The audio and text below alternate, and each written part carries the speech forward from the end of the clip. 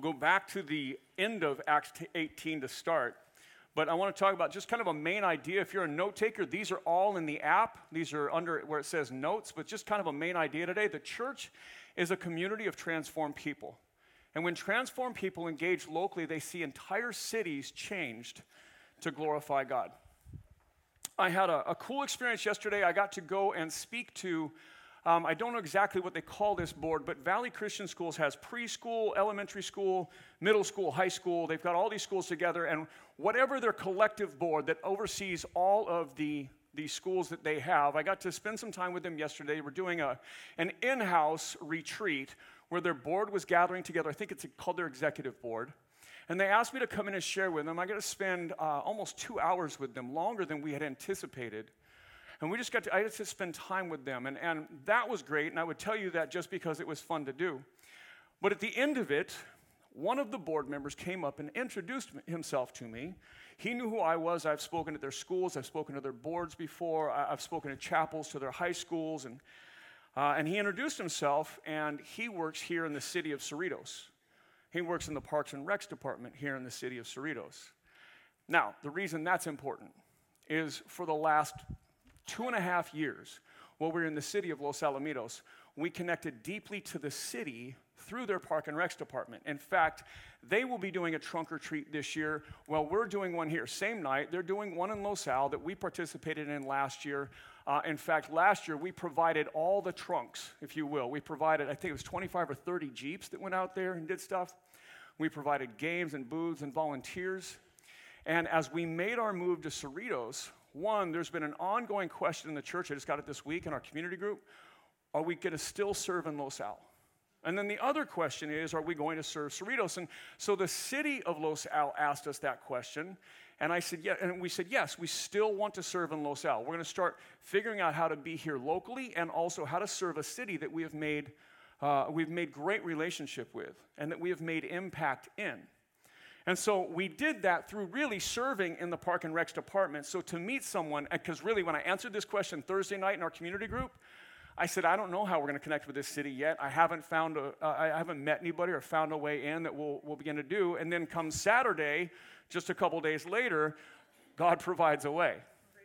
And so we're excited. We're excited about that. Now we've got to balance how do we serve the city we're in and serve the city that we love and that we're connected to, but we're no longer in. That's an easy thing to solve in the sense that there's more than one of us. We can figure this out, right? But what I want to talk about is that deep connectivity to a city. 3 years ago, as we went mobile and we knew where we were going to the city of Los Alamitos. Here's the prayer and the language we began to use. We wanted to be in Los Al. And we said, God, we want to be the kind of church that if we ever left the city, they would be bummed that we left. We want to be the kind of church that is so ingrained in the city that blesses the city that if we were to ever move, for whatever reason, we were to ever disappear, that they would miss us. And we did that.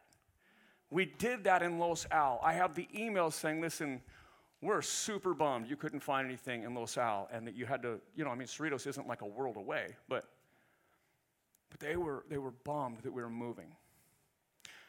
Hold that thought for a minute. I want to work through the story in Acts. I want to talk about Paul in the city of Ephesus. I want to look at the engagement between the people of God. Now, don't think institutions like the institution of the church or the institution of the city, though we deal with that today. I want you to see the transformed people that are following Jesus, and I want to see how they impact the community they're in. Let's pray, and then we will get to Scripture. Jesus, we love you. I again just pray and ask, would you come and would you speak? We want to be a people that impact our city and our community, our neighborhoods, our families, our workplaces. We want to take the life change that you've given us, the joy and the strength and the courage that you've given us, and we want to give it away. Jesus, we want to serve this city, and as of yet, we haven't gotten there. I know we're brand new here. But I pray that these little steps, these little connections, these people that we meet would be doors into the community that you've brought us to. Help us to be transformed people, changed by your gospel. Help us to be those people in this community. Jesus, will you speak? It's in your name we pray. Amen. Acts 18, we're going to pick up in verse 24. It says, now a Jew named Apollos, a native of Alexandria, came to Ephesus. He was an eloquent man, competent in the scripture, and he had been instructed in the way of the Lord. And being fervent in spirit, he spoke and taught accurately the things concerning Jesus. So there's a man named Apollos. He's a Jewish guy who it says he is competent in the scripture. So now again, if you're brand new to the Bible, just understand this. When we talk about a Bible, you'll often hear terms Old Testament, New Testament. Really, the first 2/3 of the Bible is before Jesus entered into human history, and then the last third is after his life, his death, his resurrection, and the birth of the church is that last third. We just call that the Bible, but if you were a Jew 2,000 years ago, what you would call your Bible is what we would call the Old Testament. So Apollos is a Jewish man competent in the scriptures. Paul, who we'll pick up with in just a minute, he is also a religious leader, well-educated in the Bible, well-educated in the Old Testament. And what we're seeing here is that the birth of Christianity really takes place inside the Jewish community first, as Jesus entered into human history as a Jewish man. And his early disciples were Jewish. Now, his message transcended Judaism, and his church is now moving beyond Judaism. We saw really a big pivot last week in Acts 18 as this church is birthed in a non-Jewish home. So the first meeting place for this church in a city last week in Corinth is now birthed in a non-Jewish man's home. That's the starting point. Many of you guys have been a part of church plants or small churches that have met in homes and they've grown and they've gained a little traction and then moved into a building, and this church has its roots in that too. Starting in a living room with a pastor and a small group, starting with Bible studies, growing and growing and moving into a place like this or a building, a permanent facility. And that's what takes place. And for the first time last week in Acts 18, earlier in this very chapter, the church begins for the first time in a non-Jewish home. So what we're seeing is this shift in Acts 13 and 14, and this shift in Acts 17 and 18, as really God is moving the church outside of its Jewish paradigm, if you will, outside of its comfort zone, inside of Judaism, and moving it into non-Jewish places. That's good for us, as most of us are not Jewish, right? And so as this gospel is spreading, you can see that it's gone beyond its Jewish roots today. But now there's early leaders that are Jewish leaders like Apollos. And what we're told is that Apollos is well educated in Scripture, so he's able to take the Old Testament and point to how Jesus is the promise of the Old Testament, how God has fulfilled all the promises of the Old Testament, waiting on that Messiah, that Messiah was Jesus, the promise was Jesus.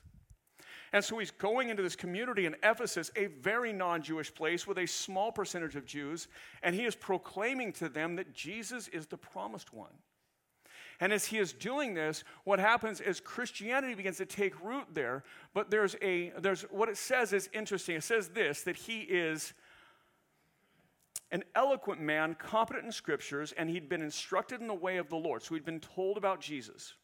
And being fervent in spirit or excited, he spoke and taught accurately the things concerning Jesus, though he knew only the baptism of John. So he is out there telling the things of Jesus. But the only thing he knew of was the baptism of John. Now, this takes a little effort because John is John the Baptist. Early in the Gospels point to a Jewish man named John who's odd. He is the first prophet in about 400 years, the first one to speak on behalf of God after 400 years of silence, and he does it from out in the wilderness, and he wears clothes of like camel's hair. He has a strange diet and is an odd guy, all right? You would love him. He'd fit right in right here, okay? But his message is a message of repentance, but that's not new. A message of repentance is not new. If you're unfamiliar with the term repentance, repentance just means turning from the way you are and heading towards Jesus. It's an old military term that when militaries or battles were being lost, they would turn and run. The general on the hill or the captain on the hill would yell, repent, and what that meant was turn and run for your life. That's what repentance is turning from sin and really running for your life.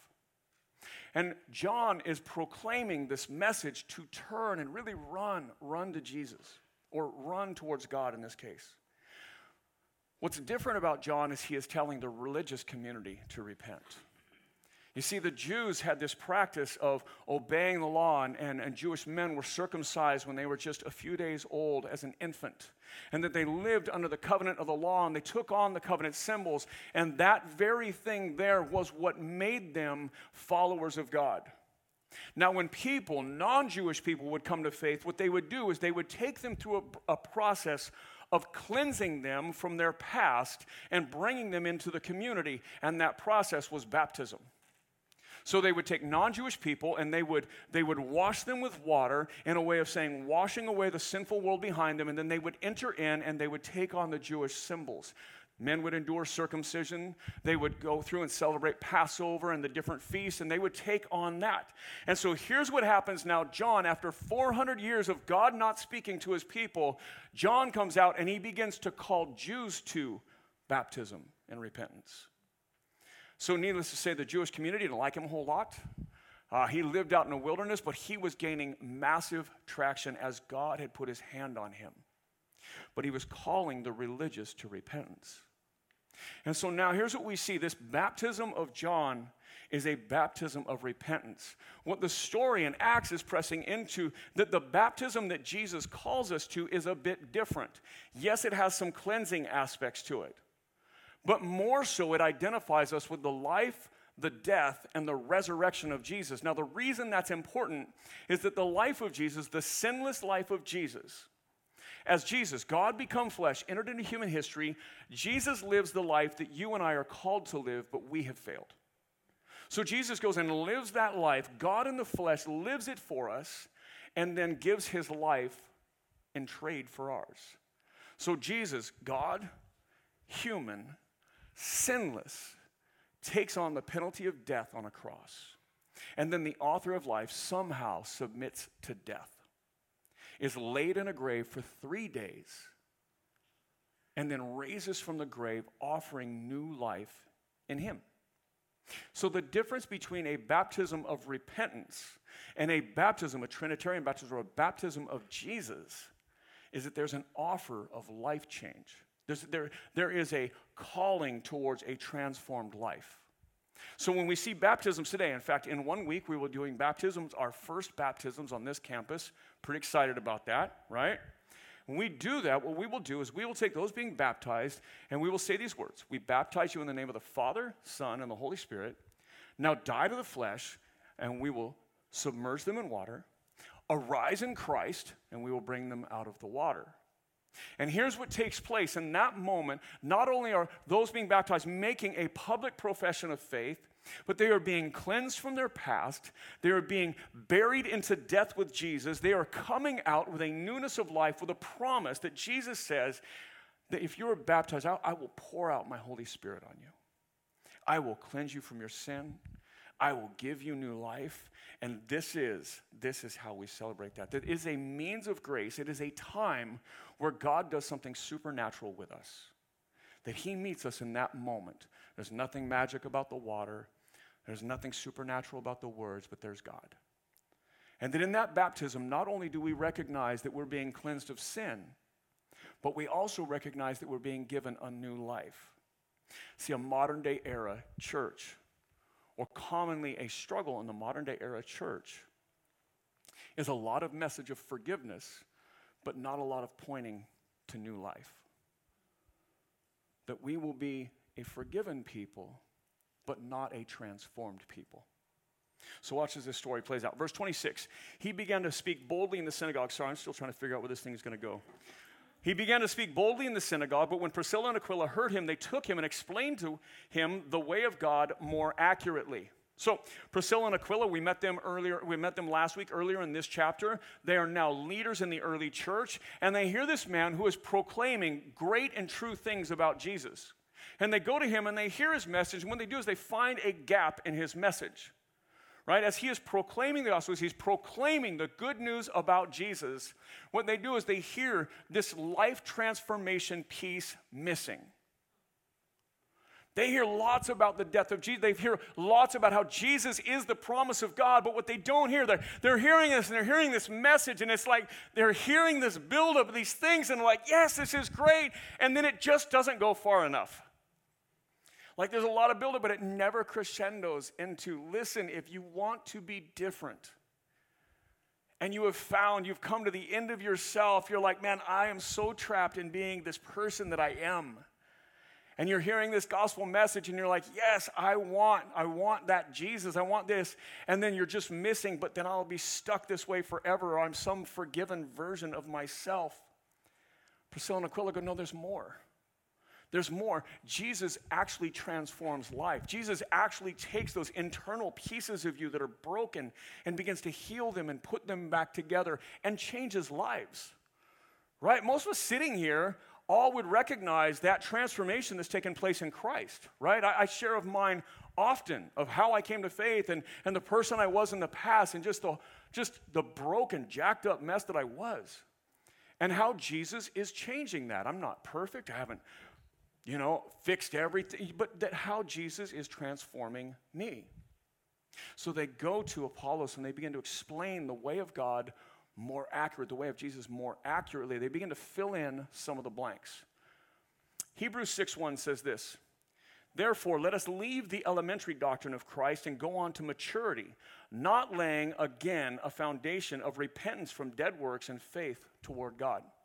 Here's what the author of Hebrews says to the Jewish community as he writes to a Jewish audience. He says this, let us leave the elementary doctrine, the beginning, the roots of the gospel, the beginning things. Let us leave the elementary doctrine of Christ and go on to maturity, not laying again a foundation of repentance from dead works of faith towards God. Here's what he's saying. Too often there are followers of Jesus that are just on this hamster wheel of sin and repentance and sin and repentance and sin. It's like they're running and running and running and going nowhere. Because they wake up in the morning and they ask God for forgiveness from all their sins, and then they go out and they're trapped into the same thing day after day. And they go on with their life in this series of frustrated sin, repentance, sin, which often leads to shame and distance from God, and then they come back and they return and they repent. Honestly, repent and want to be different, but they're trapped in this fleshly work thing. And what the church is explaining to this man right now is, listen, there's more here. The Holy Spirit transforms lives because Jesus rose from the grave. See, if it was just forgiveness, Jesus accomplished that forgiveness by the time he was laid in a tomb. But for us to get new life, he had to have new life. And so Jesus raising from the grave gives us new life. It says so, verse 27, and when he, Apollos, wished to cross into Achaia, the brothers encouraged him and wrote to the disciples to welcome him. When he arrived, he greatly helped those who through grace had believed, for he had powerfully refuted the Jews in public, showing by the scriptures that the Christ was Jesus. They send this leader off as he desires to move on to a new town. And what they do is they kind of send a letter of recommendation to that town where there's already believers and leaders and saying, this is a good guy. Like he's been here doing a good work among the Jewish people. And he had some holes in his gospel. We probably all have holes in our doctrine, holes in our beliefs, things we're not sure of, things we may be getting wrong. But they begin to clean some of that up, and they send him on to the next city so that other leaders can pour into him too. An incomplete gospel. For those of you that are note takers, Apollos is transformed by a more complete gospel. When we land in a place of perpetual repentance, seeing little victory in our lives, it is a gospel issue. We are missing pieces of the gospel when we're not seeing transformation take root in our lives. We're missing pieces of what Jesus has done on our behalf. See, when we say gospel, the gospel is not just this good news that at some point in time enters into your life and introduces you to Jesus, then you move on to something else. The gospel is the very work and accomplishment of Jesus that for a lifetime the Holy Spirit will spend applying to you. That you will see this transformation in the gospel because Jesus has been victorious over, or Jesus paid the penalty of, or Jesus applies newness to you on your behalf. That the gospel is the very thing that we spend a lifetime letting it transform us. As long as we're here on earth, it is that gospel, it is the accomplishment, the work of Jesus applied to us by the Holy Spirit that continually changes our life. So they sent him on with a more complete gospel. When we are lacking things in our life, we are missing pieces of the gospel. chapter 19, verse 1, it says, "And it happened while Apollos was at Corinth that Paul passed through the inland country and came to Ephesus. There he found some disciples." So the story in Acts, oddly enough, is going to stay in this city while some leaders changed. Now, for the rest of what we're going to primarily do is follow Paul. But right now, what Luke, the author of Acts, is giving us is this history of this church in Ephesus. Now, Apollos leaves, Priscilla and Aquila are still there, and Paul comes into the city. Verse 2 says, "And he," meaning Paul, "said to them, 'Did you receive the Holy Spirit when you believed?' And they said, 'No, we have not even heard that there is a Holy Spirit.' And he said, 'Into what then were you baptized?' And they said, 'Into John's baptism.' And Paul said, 'John baptized with a baptism of repentance, telling people to believe in the one who is to come after him, that is, Jesus.' On hearing this, they were baptized into the name of the Lord Jesus. And when Paul had laid his hands on them, the Holy Spirit came upon them, and they began speaking in tongues and prophesying." So here's Paul coming in, and he's coming in on the heels of the birth of this church in Ephesus that's been led by a very well-intentioned, very good man who understood Jesus. And he began to believe that it's Jesus that God has promised to us. It's Jesus that's the fulfillment of Scriptures. And so he's proclaiming this, and he's telling others, and others are believing. But his gospel message, his gospel only goes so far. And when other leaders hear him, they begin to clean up his gospel. Paul shows up, and he begins to hear this, and he hears this in the people, and he says, "You're missing this huge thing. You are missing the life transformation." I often try and explain it like this. If I were just to confess all the sins that I have done in my life or have been done to me, all these things that have mounted up on my life, if I were just to pile them up like words in a pile in front of me, you can just imagine this massive mountainous pile of sin in front of me. And imagine that God just looked at me and said, "Jeff, okay, that's all this stuff is true about you. All these things are just huge, but I'm not going to hold them against you anymore." I mean, that's a good message, right? Like, and I've done some horrible things. And to say, you know what, I'm not going to hold you accountable for those, but they're still there. They still define you. It would be heartbreaking. Because I don't want to be defined by those things, even if I'm not held accountable for them anymore. I want to be different. So God says, listen, in Christ, when Christ died, those sins were forgiven. But when Christ came out of the tomb, they were swept away. And you are now new. Right? It's a different message. Am I right? That is a different gospel. And the way that those things are swept away and the way that you're made new is that Jesus has ascended back to heaven and he's poured out his Holy Spirit on all who believe and would be baptized in him. He has made a promise. This Spirit is for you. I will give you my Spirit. Jesus says these words. It is better. He says them to his disciples. It's better that I'm not with you. It's better that I go away. Now, what's better than Jesus being right? And like, how many of us just like wish Jesus was just standing here right now? Yeah? But what's better than Jesus here with us? Jesus inside us. And he says, so I ascend back to my throne to give you my Spirit. I'm going to place my Spirit in you. He tells the first believers standing there when he ascends back to heaven to go do this, he says, wait right here. Wait here in Jerusalem until my Spirit comes upon you with power, and then you'll be my witnesses. Wait until I start to make that transformation in you. Yes, believing in Jesus, having a faith in Jesus is mental. It's believing. It's truly believing. But it's also very, very deeply spiritual as God places his Spirit on us and transforms us. If you haven't been baptized, next Sunday, we're doing baptisms. And if that's you, if you've never been baptized and you would like to be baptized, please see one of us after church. Take on those promises of God for yourself. Be made new. Okay? Verse 7, it says there are about 12 men in all. Here's what I want you to hear. Ephesus becomes a profound church. Starts with 12 pretty ill-equipped men. Sounds familiar? Right? Sounds like every church I ever been a part of, right? Not just because I've been a part of it. I heard that, right? Yeah.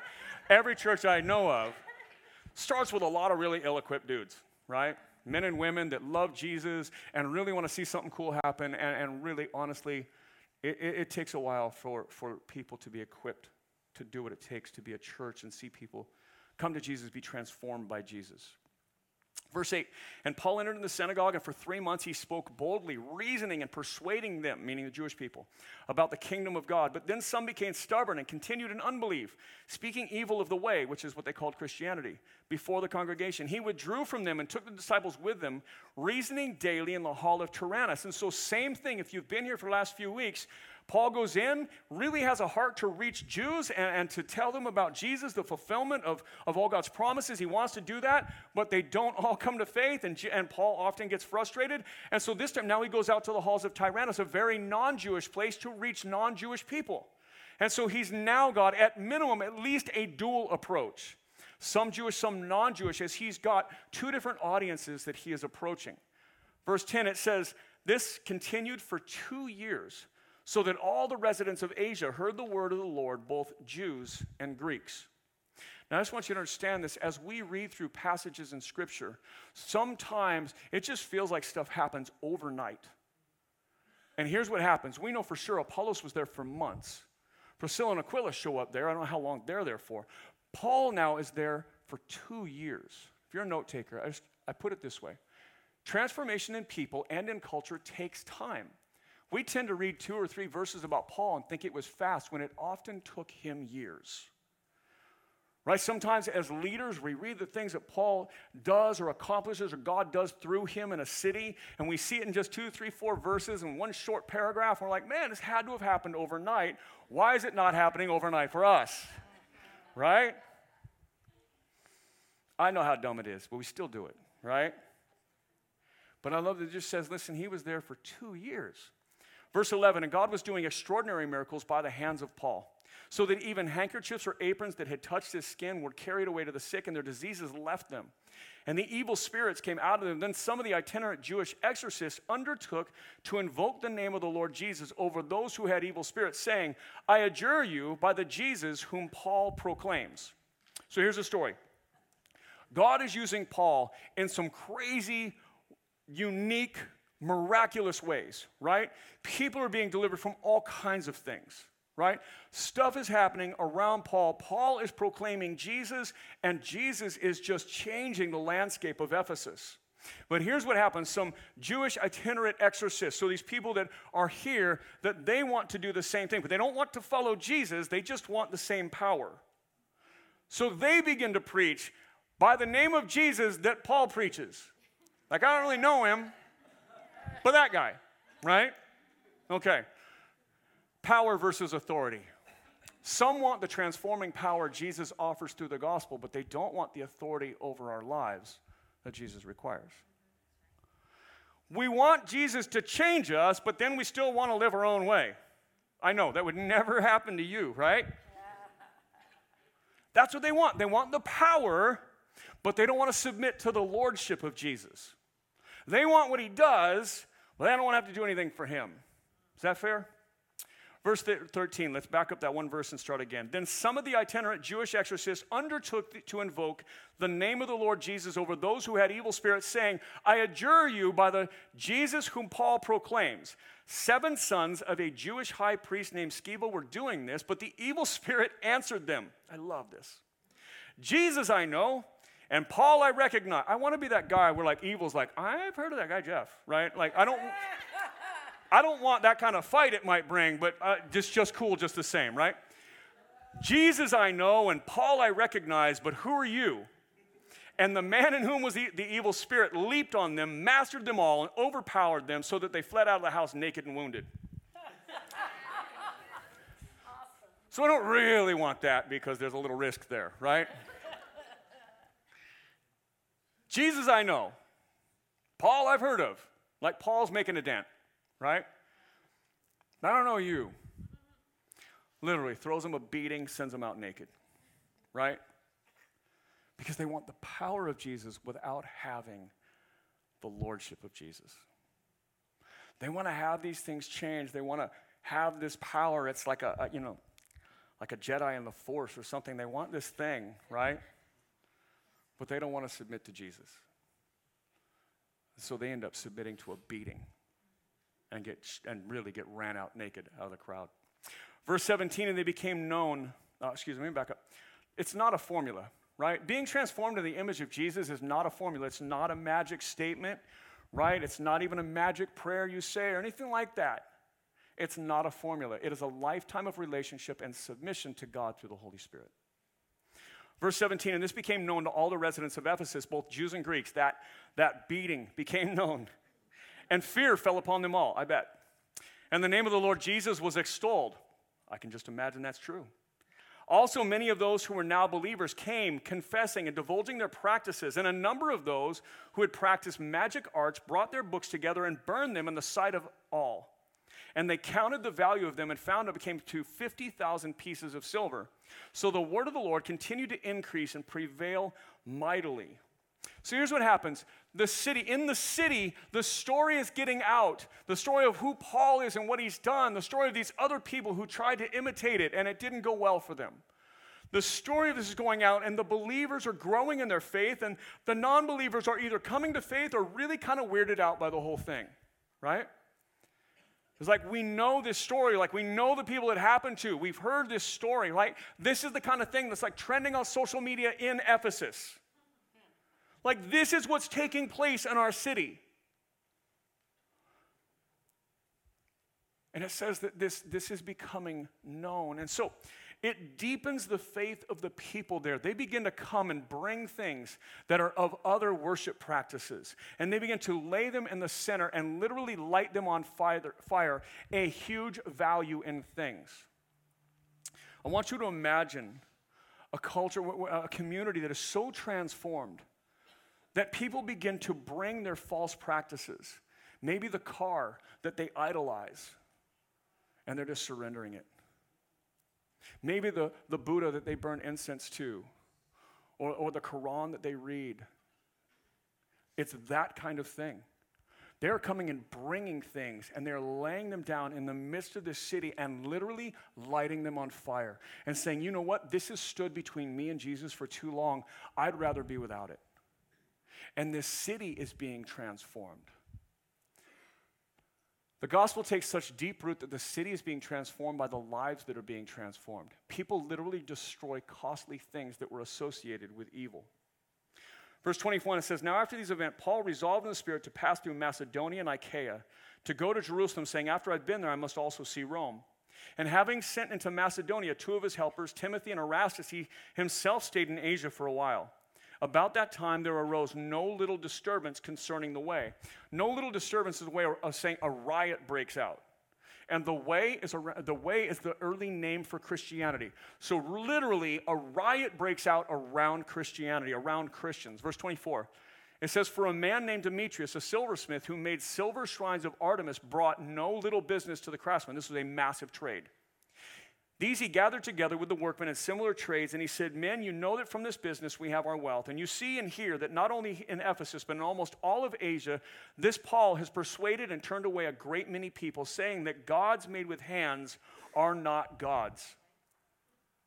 So literally there is a massive economy around these idols made of silver or wood or gold of Artemis. Most of you have heard of Diana, the goddess Diana. That's where we get Wonder Woman. I don't want to drift into that too far, all right?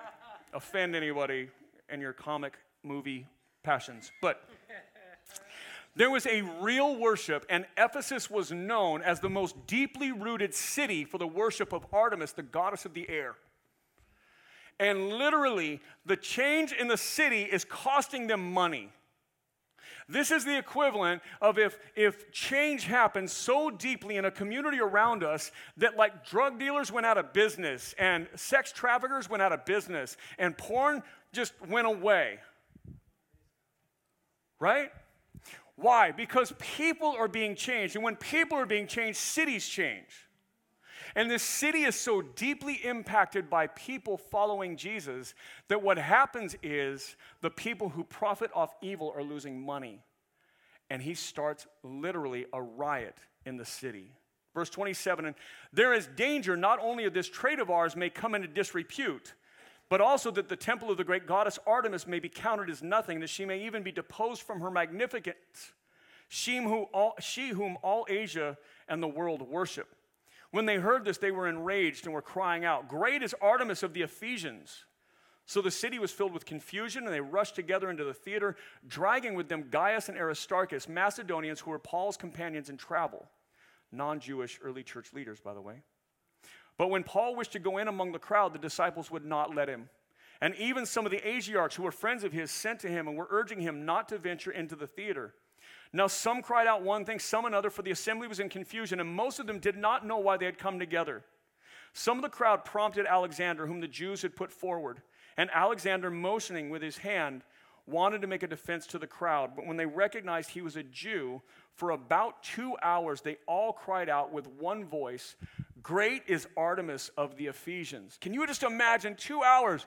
Great is Artemis of the Ephesians. Great is Artemis of the Ephesians. Great is Artemis. This loud chant to where this theater and they're in is literally shaking with the foot stomping and the yelling and the people. This is all around a city who had been completely given over to worshiping a goddess named Diana, an idol that they would literally fashion. There were people that would make them, and then everybody would worship them. And literally, people are losing business over this, and the city is being changed. The most profound worship of Artemis, that city is being taken over by Christianity. By people who are following a living Jesus, not a dead idol. So much so that the people are losing so much money, they start a riot. Now, I don't want a riot here in the city of Cerritos or Los Alamos. But imagine the city were so impacted that literally it caused problems with people that profited off the old way. Imagine that we impacted a city so deeply just because we were transformed that our city began to change. Some of that began to take root in Los Alamitos. And I believe that God is going to do that here in Cerritos. That we're not targeting anyone. We're trying to put people out of it. We're just loving people and pointing them to Christ. And that in Christ, they are turning away from the practices that draw them away from Jesus. And in doing that, people will lose money. Now, I know that the bulk of men have struggled or do struggle with pornography, but just imagine that business were put out of business because men stopped downloading porn. Just imagine. Just imagine drugs were no longer a factor in the neighborhood because people quit using them. Just imagine that young men and young women who run away from home stop being trafficked because people stop buying. That's what's taking root in Ephesus. Transformed people transforming a city. Let's finish this up. Verse 35, and it says, when the town clerk had quieted the crowd, I can't even say that sentence. When the town clerk had quieted the crowd, he said, "Men of Ephesus, who is there that does not know that the city of the Ephesians is temple keeper of the great Artemis, and of the sacred stone that fell from the sky? Seeing then that these things cannot be denied, you ought not be quiet and do nothing rash, for you've brought these men here who are neither sacrilegious nor blasphemers of our goddess. Therefore, if Demetrius and the craftsmen with him have a complaint against anyone, the courts are open, and there are proconsuls. Let them bring charges against one another. But if you seek anything further, it shall be settled in the regular assembly, for we are really in danger of being charged with rioting today, since there is no cause that we can give to justify this commotion." And when he had said these things, he dismissed the assembly. 3 years Paul spends in Ephesus. And near the end of that time, this city is so impacted that a riot breaks out. So much so that people that don't even follow Jesus are fearful for what's going on in the city and are calling for everyone to quiet down. Again, I say it again, I don't want to see us riot in the cities. That's not the outcome. That this is the one case where that happens in all of Scripture. But what I can tell you for sure is there are many cities that are impacted by the gospel as we've been reading through them. We've read story after story of a city that is being so transformed by Christianity that Jewish religious leaders are chasing people out. Now we have non-Jewish people trying to chase them out of the city because people are changing.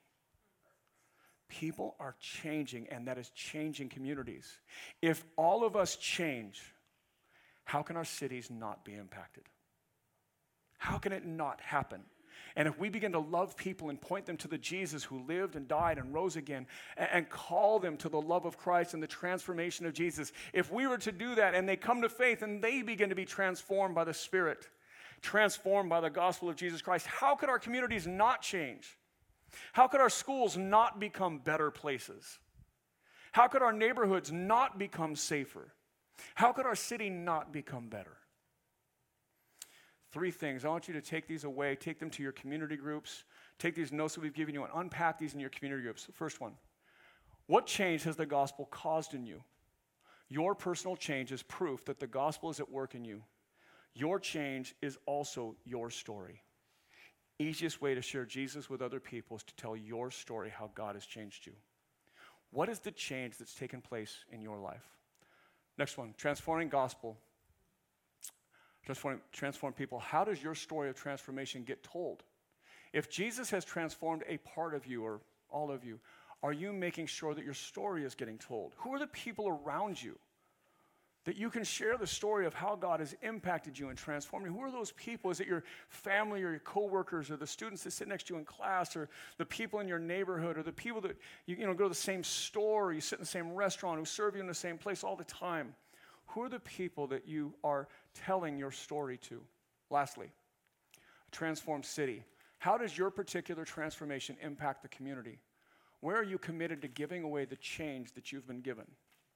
We often watch people who come to faith and are healed of an addiction or something else that go back into the addiction community and work in places. Of course, after they're stronger and after they've gotten some time clean and sober, and they go back into that community and they go back in and serve in that community. There are stories all over the place of people that have been a parts of prostitution, and they go back out into that community and they serve the women that are embroiled in that trade. Where are the places in our community we can take where God has changed us and we can go back out and give it away? Let's pray. Jesus, you are a living God, not a dead piece of wood or silver or gold. You are the Jesus who lived and died and rose again. You are the Jesus that is God who became flesh. You are the Jesus who hears our voice, who saves our soul, who transforms our lives. And you're the Jesus who speaks to us today. Jesus, we need you. Jesus, I pray that your words would go forward today. Anything I said that is not of you, let it just be lost. Because Jesus, my words do nothing, but your words give us life. And now as we pause and we reflect and we take communion, I pray that you would encourage us and equip us and strengthen us in your gospel. Just as your servant Paul said, for as often as you eat of the bread and drink of the cup, you proclaim the Lord's death until he returns. So Jesus, as we pass this out, may we reflect, may we hold it contemplating you, and then as we take it together as a family, help us to be transformed into your image. It's in your name we pray. Amen.